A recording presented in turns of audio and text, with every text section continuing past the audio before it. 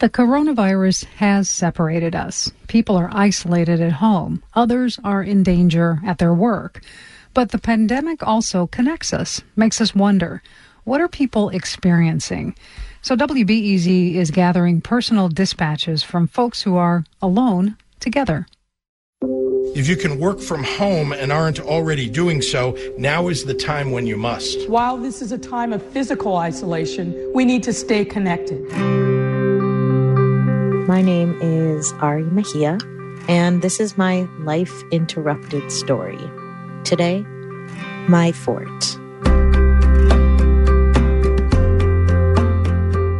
So I remember on the morning of beginning to self-quarantine, I just felt the heaviness of, okay, in my apartment, here we are.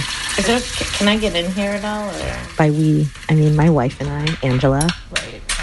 Angela, she was in the living room, spending a lot of time out there, and I just knew, I was like, where can I go? I'm not saying that I need to be out here. I'm just asking. So we have this guest bedroom. I would love it if you would go in the other room, but... It's our storage space. It's cluttered with boxes and wedding gifts, camping gear, art supplies. There's one window, and out of the window, you see a brick wall. The idea of a fort came to mind right away, and I just set to it.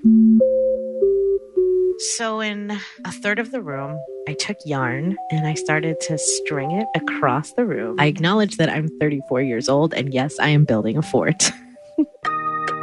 I draped sheets over my yarn scaffolding and crawled inside. I knew there needed to be light. So I strung some Christmas lights. I took an old lamp. I put it in the corner. I brought my guitar and my ukulele in here.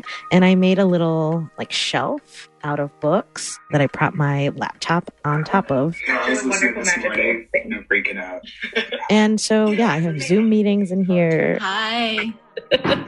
I read. My fort feels like a portal to anywhere I want it to be.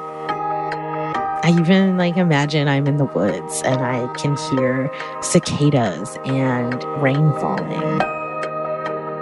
It's just like a total hideaway, like a magical cave that didn't exist before.